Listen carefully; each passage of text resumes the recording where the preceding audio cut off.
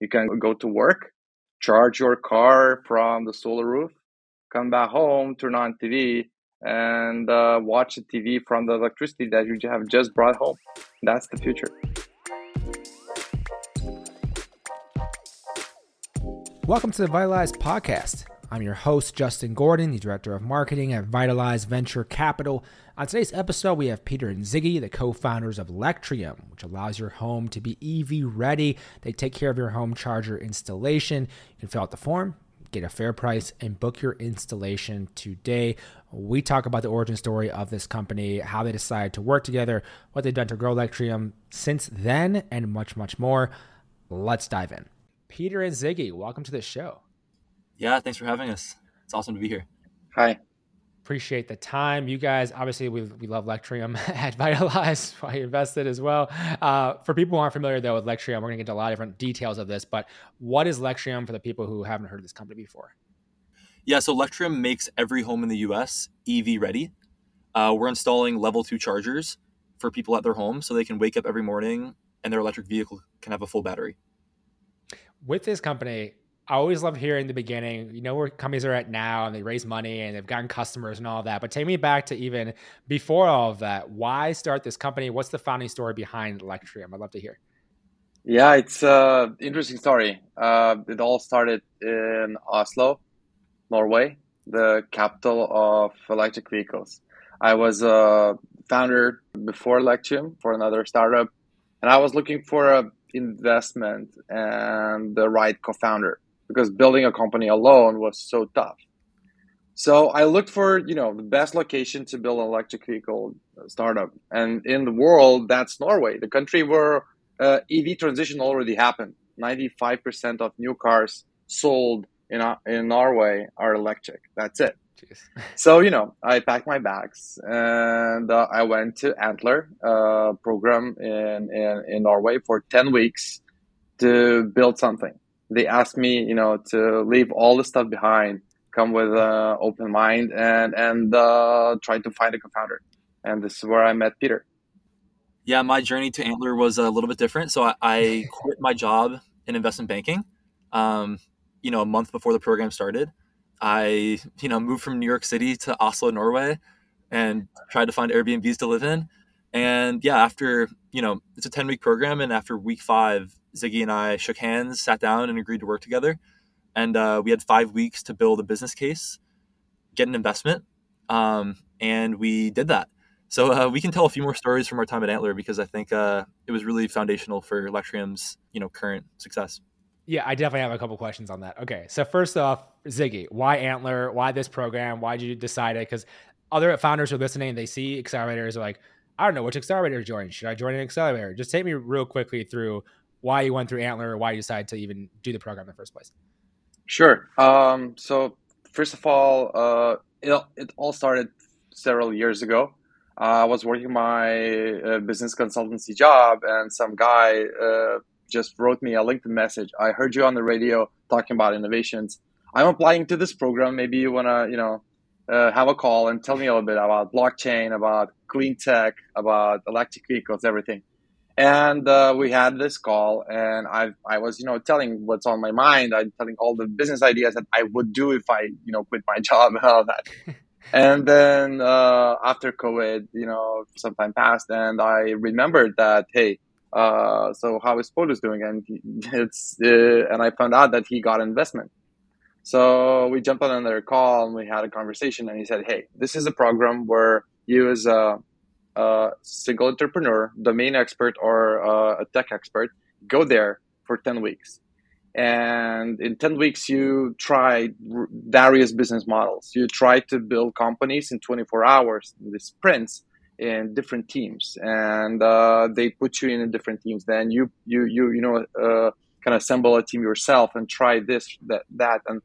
And then the goal is to find a person to work together to build a business model. And there was this, Saturday evening when we looked around at this co-working space, and there was only 2 of us. And Peter said, hey, every hour past the normal working hours, there's only you and me in the room. We should work together. I think this is how you have it.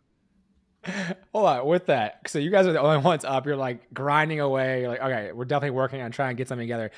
How did you decide though that like you two are going to be the ones then to build this? Because it's one thing to be like, all right, we both work hard, great. But there's also like, this is going to be like a decade maybe together. This could be 15 years together. Like, just take me through more of that thinking of like, because I like having both co-founders on the podcast because I get to ask and see what they both kind of think about it. So just take me through what you both were thinking. We'll start with Peter. What you were thinking in terms of working with Zygi. Yeah, well, there was multiple aspects to it. There was the personal aspect to it, like our personal connection, then like the Yeah. business aspect to it. So on a personal level, we went to dinner together a bunch of times. We went, out together in Oslo once or twice, and we, had this environment with 45 other people, and you kind of see who you gravitate towards and who you connect with, and whose stories you like to hear, and whose, past experiences you resonate with. So I played basketball in college. I'm a huge basketball fan. Zygi, Who's your team? Hold on. Who's your team? Cleveland Cavaliers, Okay. Okay. and we like the Cleveland Cavaliers at Lectrium too. Let's just say that. Um, but anyways, Lithuania is a great basketball country, so Zygi and I bonded over that. We also bonded over our shared interest of art. We actually went to the Munch Museum in Oslo on opening day, the day of our final pitch at Antler. Other teams were preparing for their final pitch, and instead Zygi and I, went to a museum for 2 hours and like calmed down and looked at crazy Edward Munch art. So, we connected on a personal level, and then on a business level, Zygi demonstrated his expertise in electric vehicles multiple times during the program. He gave a couple presentations, and I was super interested in the EV and mobility space. So I kind of asked him a ton of questions, and he, had a lot of great answers. And we decided to sit down together and brainstorm what part of electric vehicles we wanted to try to work on together. So it was kind of two aspects in my mind. Okay, that's Peter's perspective. Zygi, what about you on the other side, Yeah. working with Peter? Yeah, so the one thing is what was that we both were working hard, and we were not working only these normal business hours. That was the one thing.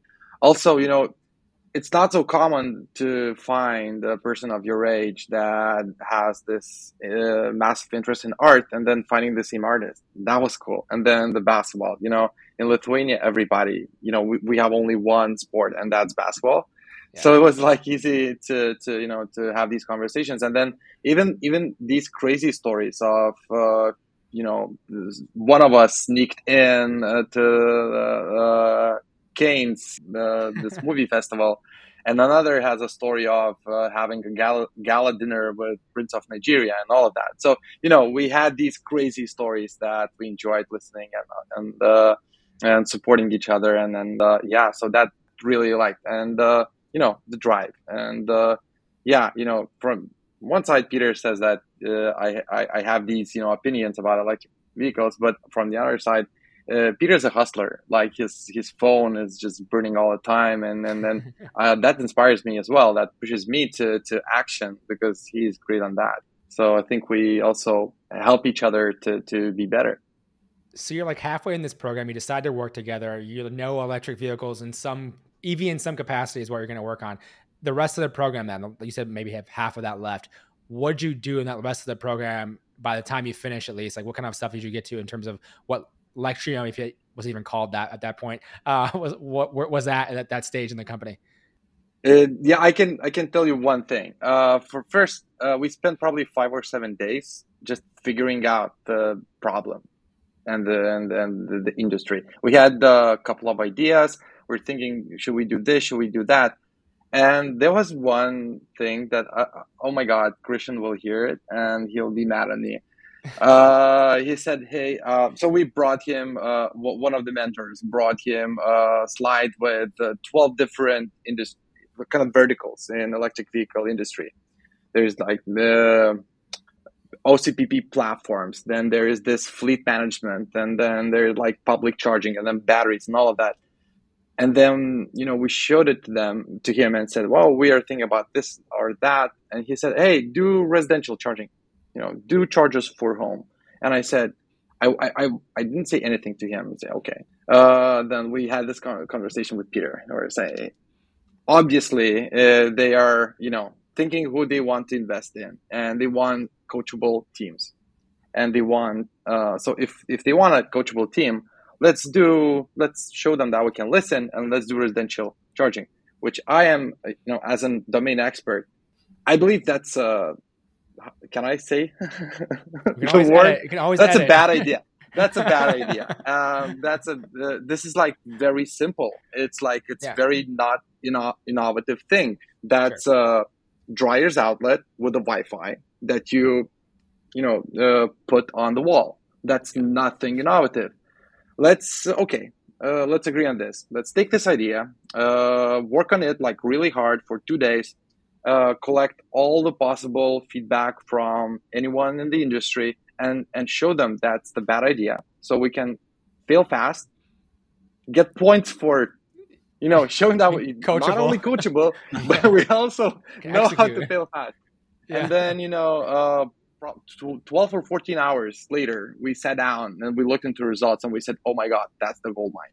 Okay, wait a minute. You're saying that's the gold mine. Explain why you knew that was the gold mine. I can jump in. So there are a few reasons. One is we did a lot of research, and 85% of EV charging happens at home. Every house in Norway has a level 2 EV charger in it.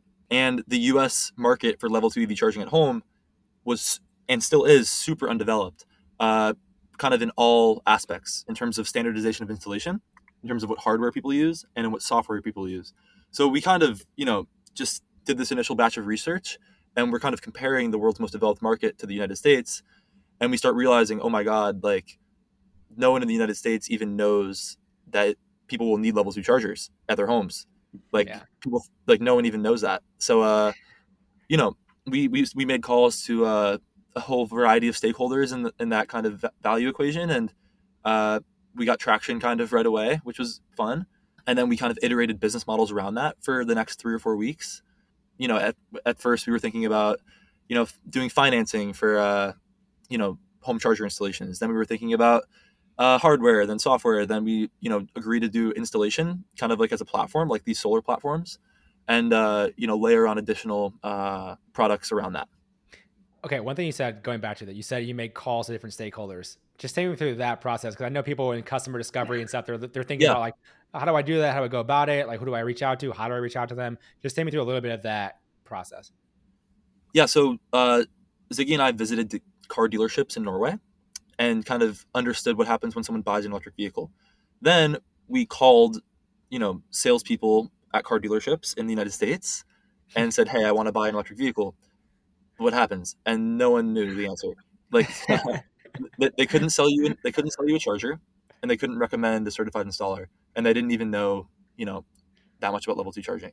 I'm kind of generalizing this, but that's fair. Yeah. That was the general feedback. And then, we also talked to EV drivers in Norway, a few EV drivers in the United States, asked them, hey, how did you get your level 2 charger installed for, like early Tesla people?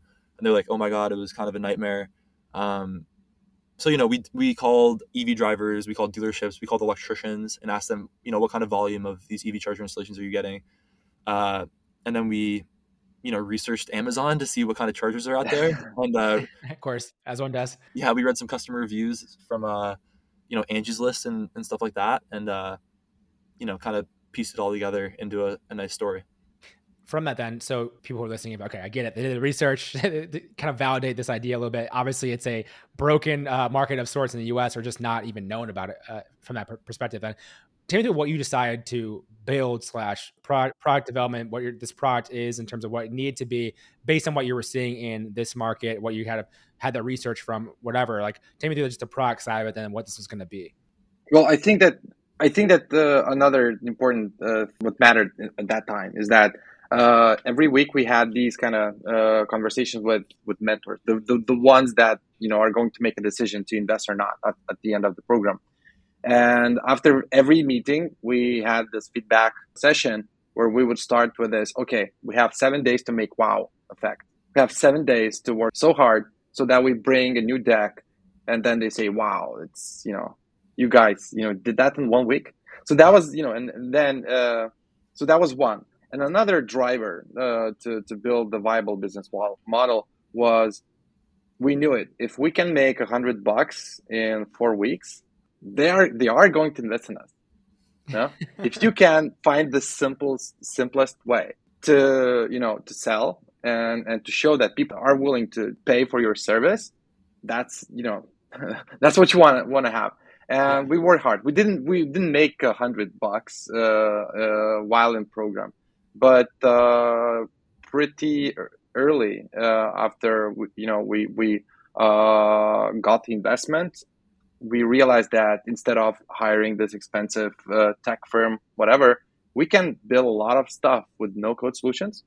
So we built the first MVP ourselves, and using two no code platforms, we pieced things together the way we saw it should go, and we actually made the first sale without barely none knowledge of coding.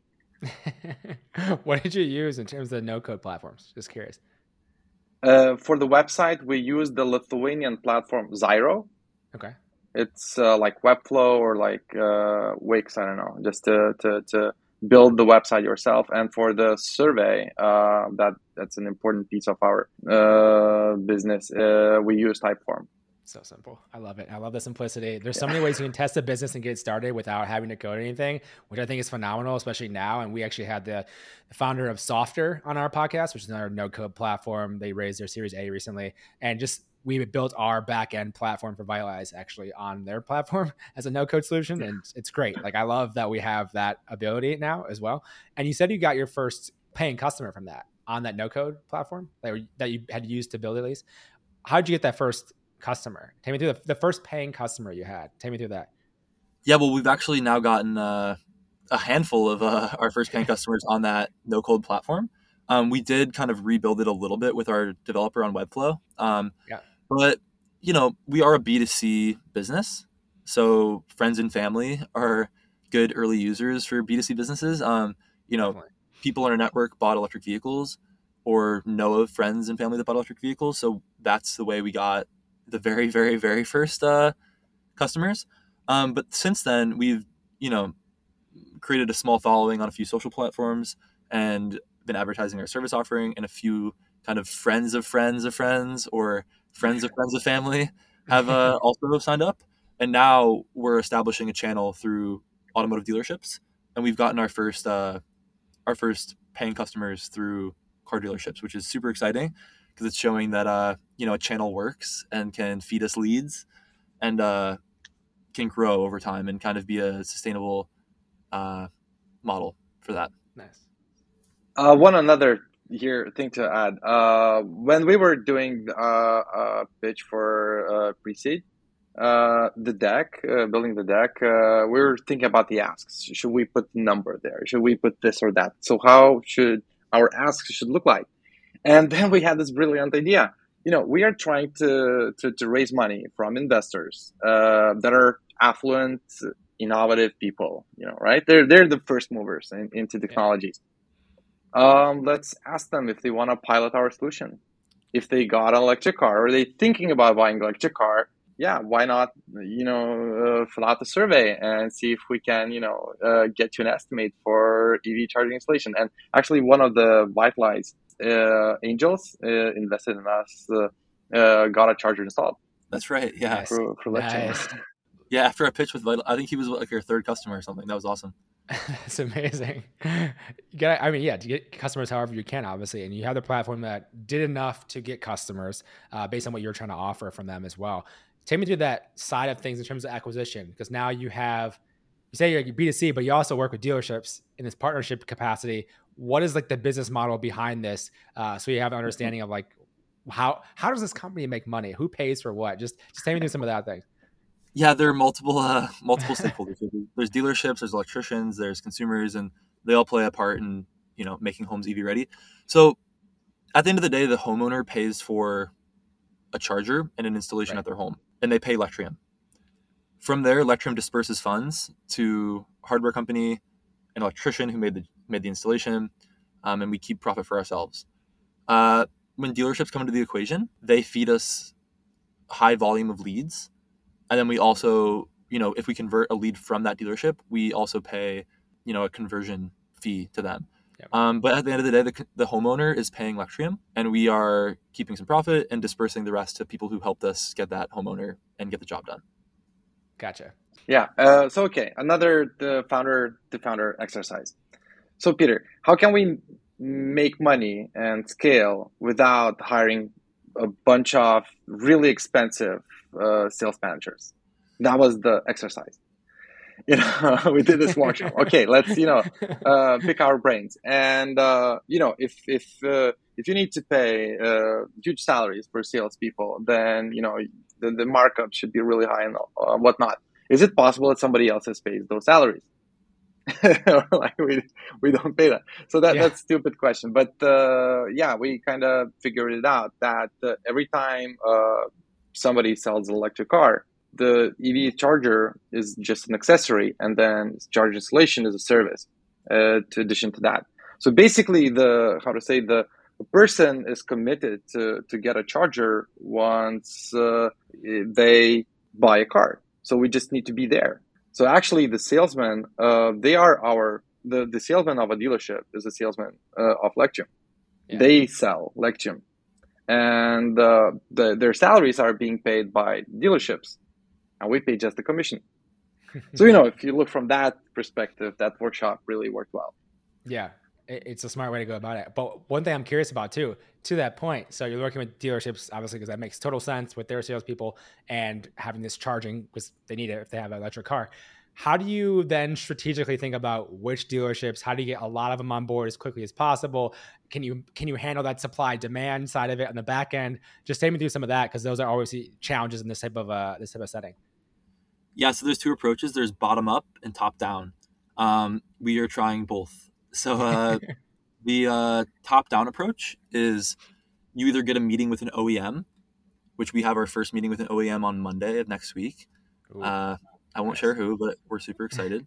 And then the other top down approach is you meet with owners of dealerships. So dealerships are owned privately in many cases by wealthy people who have built whole networks of them.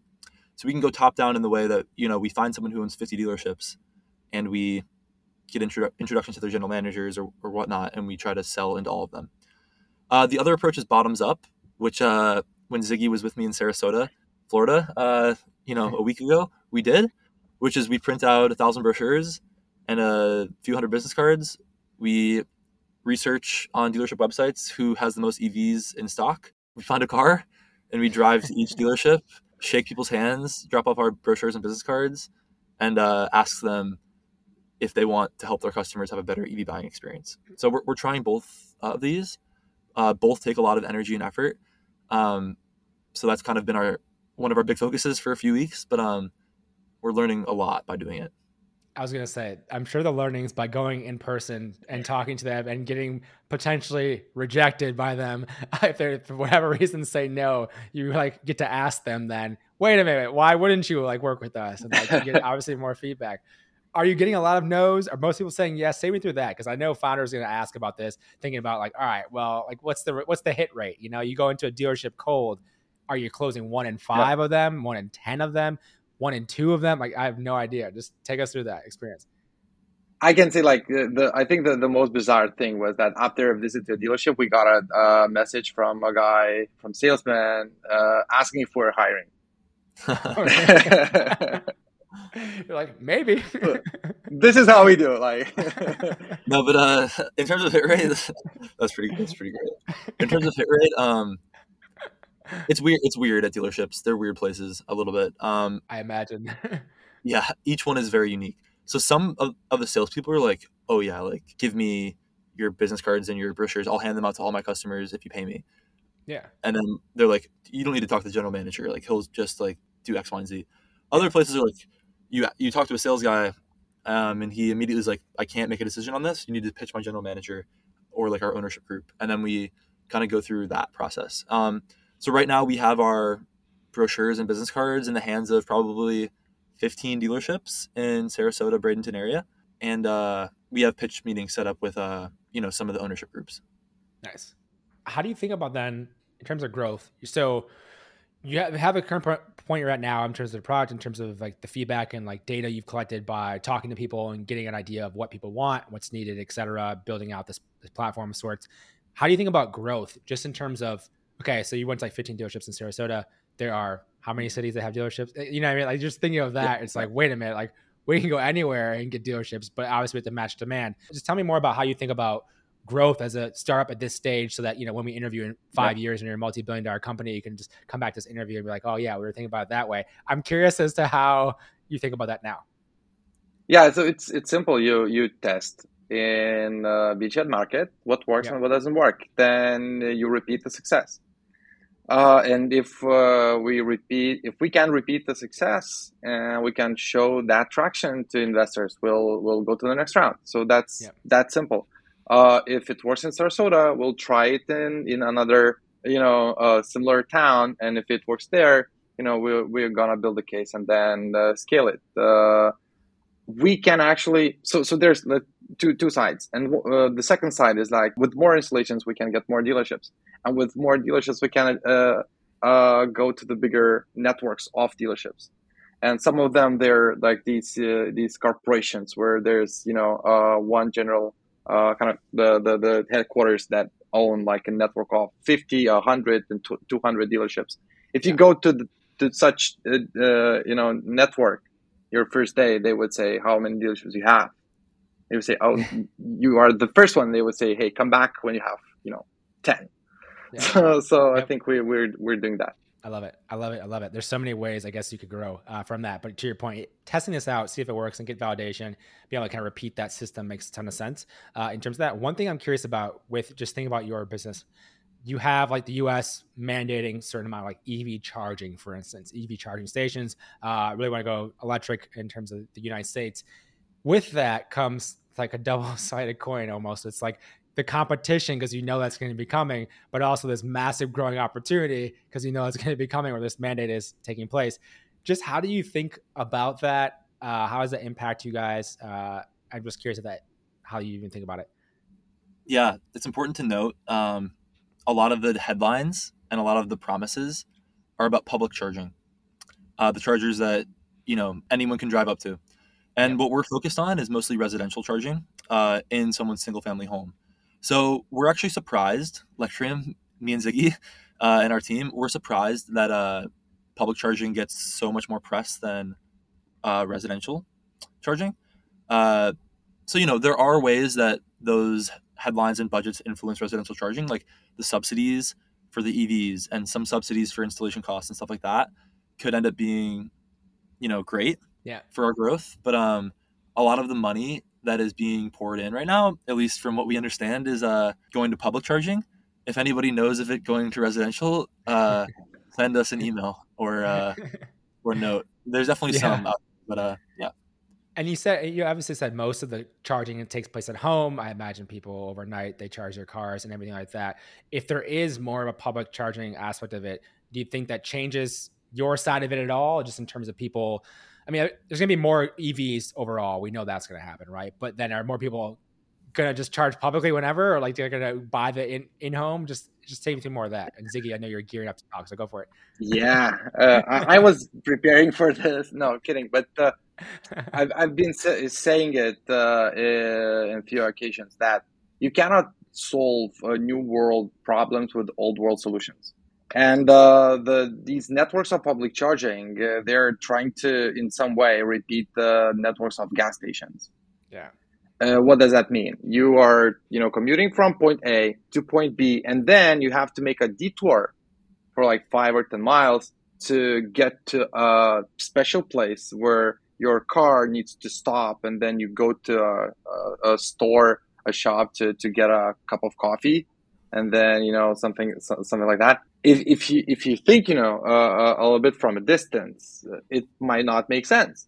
With electric car, you can get electricity at every point A and point B. I don't have a gas station at my home, and I do not have a gas station at work, but I have a charger at my home and there's a charger at my work. So with home charging, I will never need to use a public charging. And Yeah. if you look into the most developed markets such as Norway, Netherlands, Sweden. In Europe, the most of the charging happens at home Yeah. or at work. They're Yeah, they're also a little bit smaller countries though. So if you're doing of course, if yes, you're doing road trips too in the US, it's a bit different. yeah, I don't know yeah, exactly how exactly. much of a use case that is, but obviously it's something to think about. A Yeah. very quick answer here is that electric vehicle range is increasing every year. We need to be also honest to ourselves. Electric cars are not for everyone right now, and there's millions of Americans that electric vehicles are not ready for them. Their Yeah. range is too short, and then the charging speeds are too slow. But for another 20 million Americans, electric vehicles is going to be the next car in the next 7 years, and that's a Yeah. fact. Yeah, that's undoubtedly going that direction, as you can see Yeah. by every major automaker trying to think about this in some capacity. It seems like as well. How much of that is you go into the dealerships because those are selling the cars, but then you have something like Tesla that has their own in-house things as well, and they're charging obviously have their own kind of thing with everything. Are you looking at partnering? I guess you don't have to necessarily partner with the auto manufacturers directly because they all go through dealerships for the most part, or is that something you even think about? You have to think about it all as they're creating electric vehicles. It would be nice to partner with these OEMs from the top level on their Yeah. websites where, consumers can pre-order electric vehicles and put down their first deposit. That would be really, really nice and something we would love to do and something we hopefully will do. When we have those conversations with OEMs, they're going to ask us for our case studies on the installations we've made and how we handled them. So right now we're building the case to do that. Yeah. No, that makes sense. And with that too, so just one of the last pieces on that, with getting actually the installers on the platform matched up and make sure you're having enough always. How has that gone, that side of things? Because obviously if you can get people who have these cars, like they need to get them installed, someone has to install them. Just take us through that side and how you look at that. Yeah, we have an awesome advisor who built a solar installation company. And he gave us really, really nice advice on this exact point. If you get a lead anywhere, close it. You'll find an installer. People want to make money. You can find someone to make the installation. So, if we get a lead in anyone's home who's listening anywhere in the country, we will fulfill it and do it right. And we have a process that we follow and, procedures and guidelines that the installers need to meet. But I think Zygi wants to jump in here too. Yeah, go ahead. So I think another important aspect here, talking about electricians, is why we are here on this podcast, and especially because of Vitalize and how Lectrium and Vitalize are together. Vitalize is the future of work, right?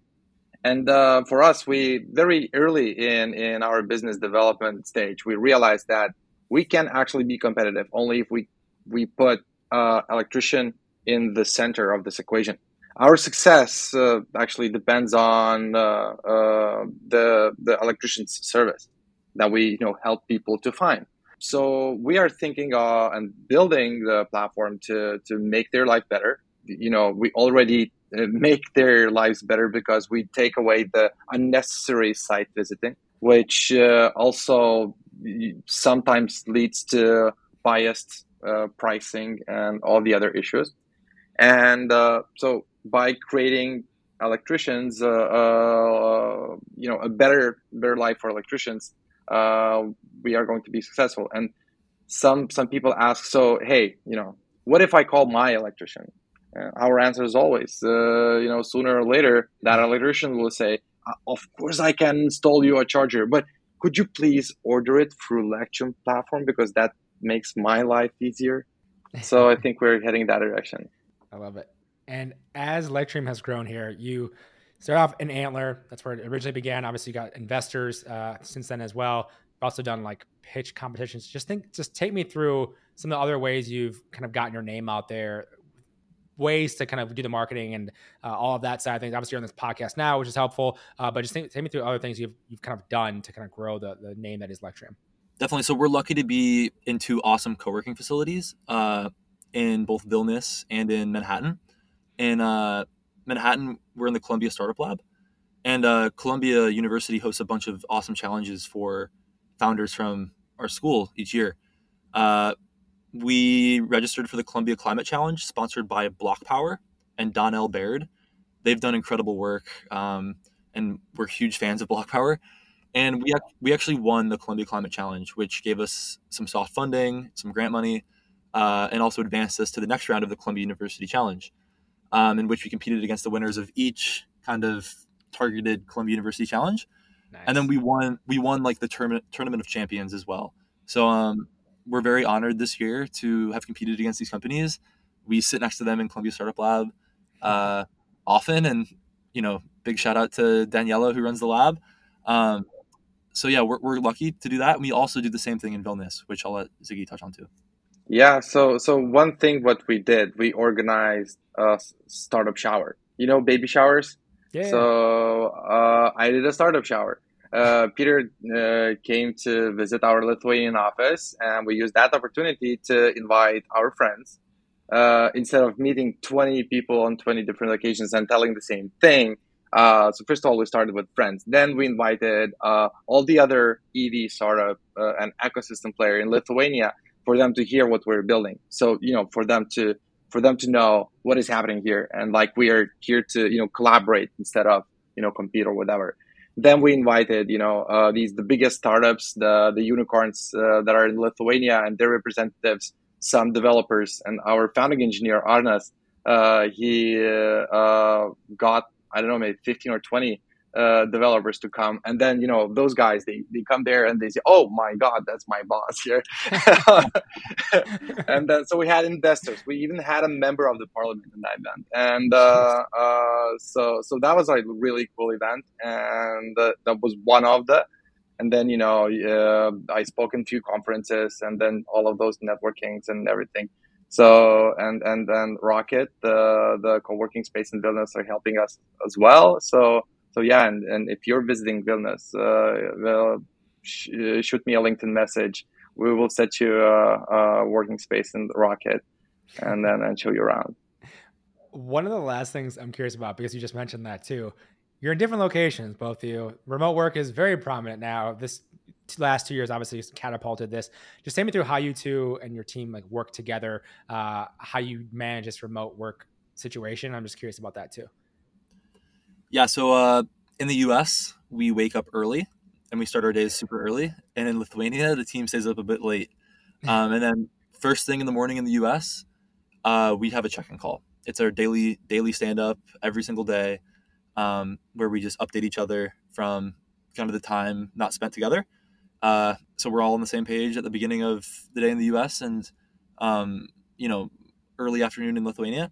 Then we work together for 5 or 6 hours, really, really hard. And then, obviously the whole day can't be spent in meetings. So we go to our tasks, during the times meetings aren't being held. Also, we've made a ton of effort to visit each other. Ziggy's been to the US to visit me 3 times now.